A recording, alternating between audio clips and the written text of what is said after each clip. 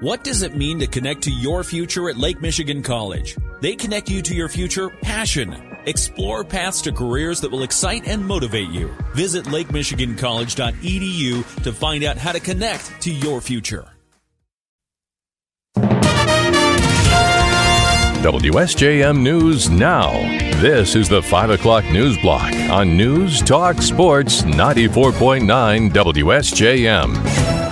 Brought to you by the Town Crier Wire. In the newsroom, I'm Andrew Green. The City of St. Joseph is working with Cornerstone Alliance on a development plan for 2 vacant properties downtown. Assistant City Manager Emily Hackworth told commissioners last night the parcels are a privately owned lot across from Shoes on Pleasant Street and an adjacent city-owned parking lot on Lake Boulevard. The owner of the plot closest to Shoes has indicated a willingness to work with the city and Cornerstone to come up with plans for a development that would occupy both parcels.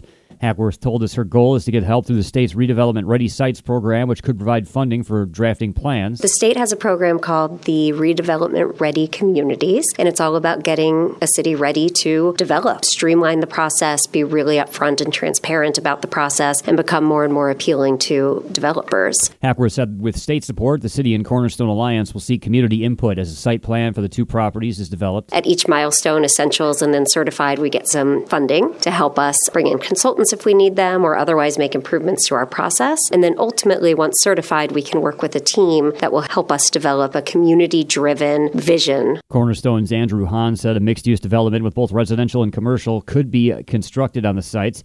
City commissioners signaled their support for Hackworth and Cornerstone to get started on the development of a plan.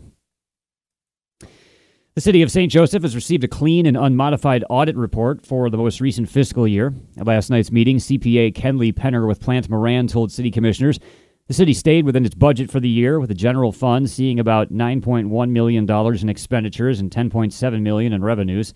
It finished the year with a healthy fund balance. You can see the governmental funds did have an increase in fund balance of just under $500,000 relative to the prior year. The general fund did end with just under $5 million of fund balance, which again represents pretty much 6 months with half a year of expenditures. So again, a lot of communities have benchmarks and kind of thresholds where they want to be, and you're at 6 months, which is considered healthy.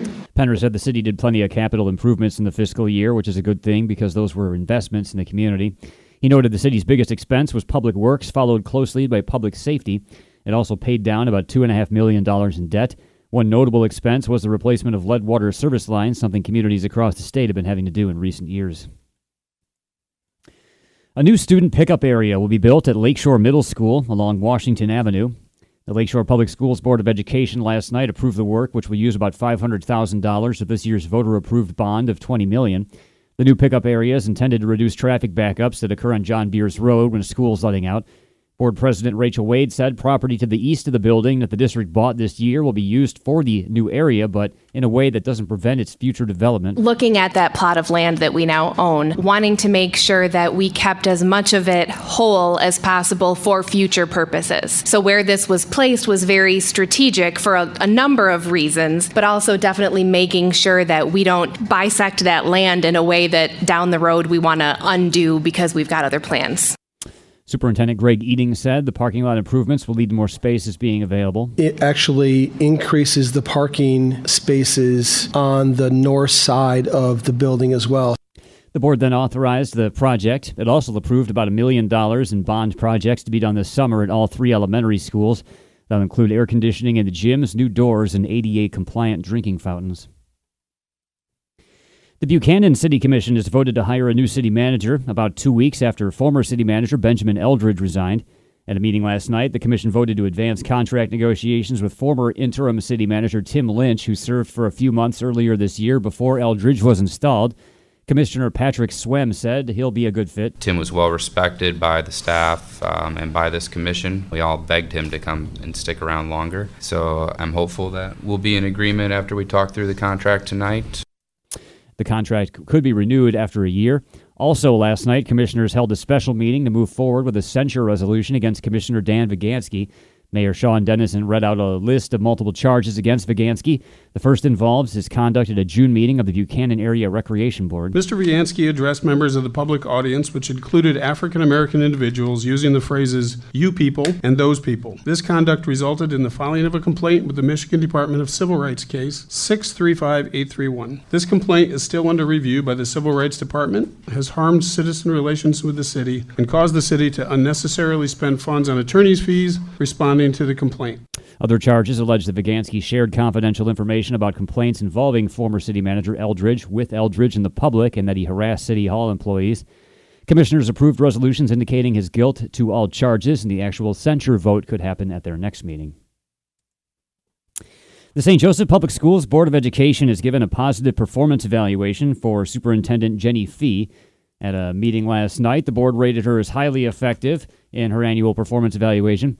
The board evaluated Dr. Fee using a tool provided by the Michigan Association of School Boards that assesses a superintendent in 8 areas. They are superintendent performance, board relations, stakeholder relations, employee relations, educational leadership, operations, finance, student growth, and goal achievement. Board President Barry Conybear said the board recognizes, quote, Dr. Fee's success reflects the hard work and quality efforts of her administrators, teachers, and staff throughout the district. Fee is now nearing the end of her 3rd year as the superintendent of St. Joe Public Schools. And workers at Honda, Hyundai, and Volkswagen are now filing unfair labor charges against the automakers.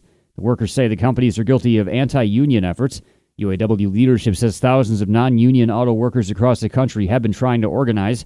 Workers in Indiana, Alabama, and Tennessee have filed charges.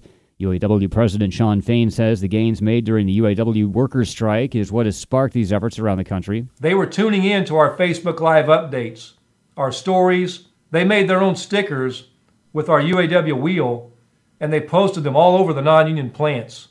This wasn't us, the UAW, going out and trying to organize these workers. This was these non-union workers banging down our door to join the UAW family. If workers at those plants do unionize, it could add 150,000 members to the UAW. That would double its current membership. WSJM News now continues with your Bloomberg report.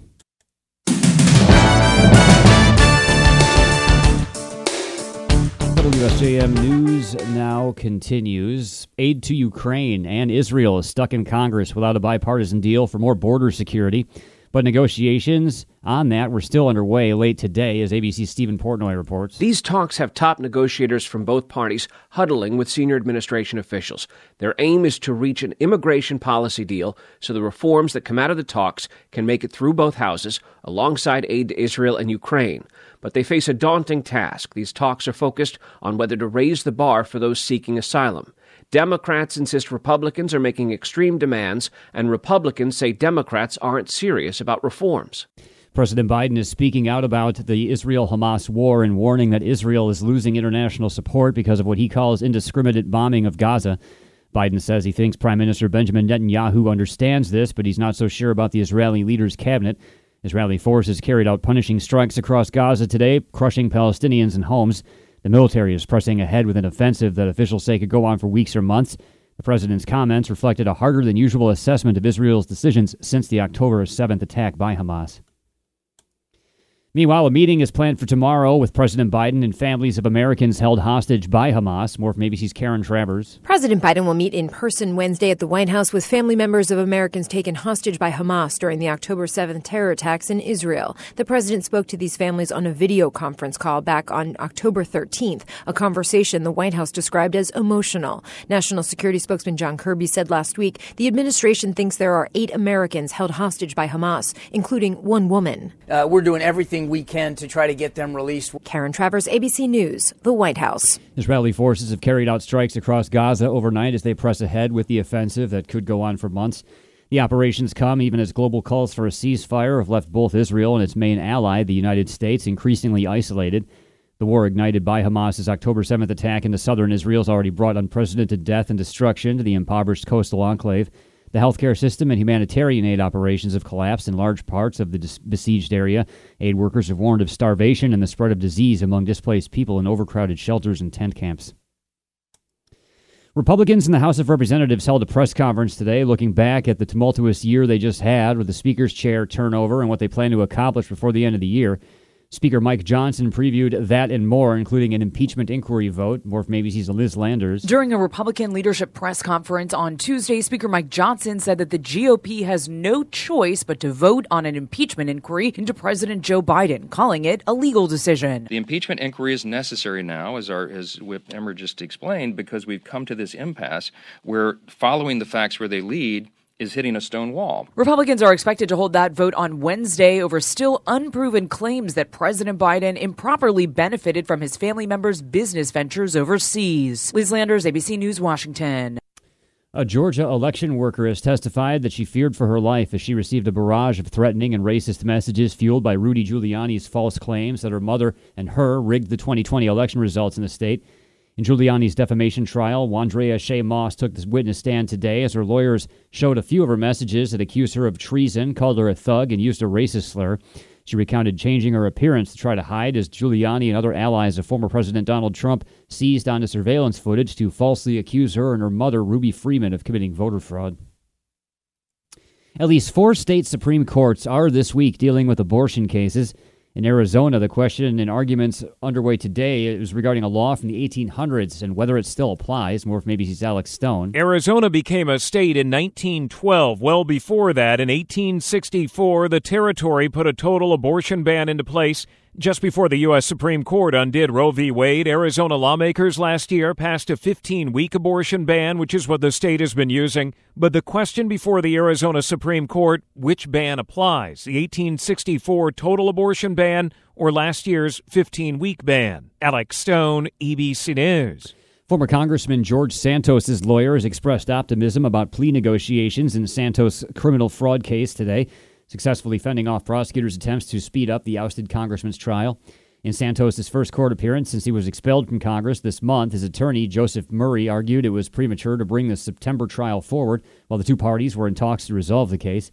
He said, quote, "We should focus on the plea deal. I believe they can be fruitful." That's what he told Judge Joanna Siebert in a federal court in Long Island. The judge sided with Murray.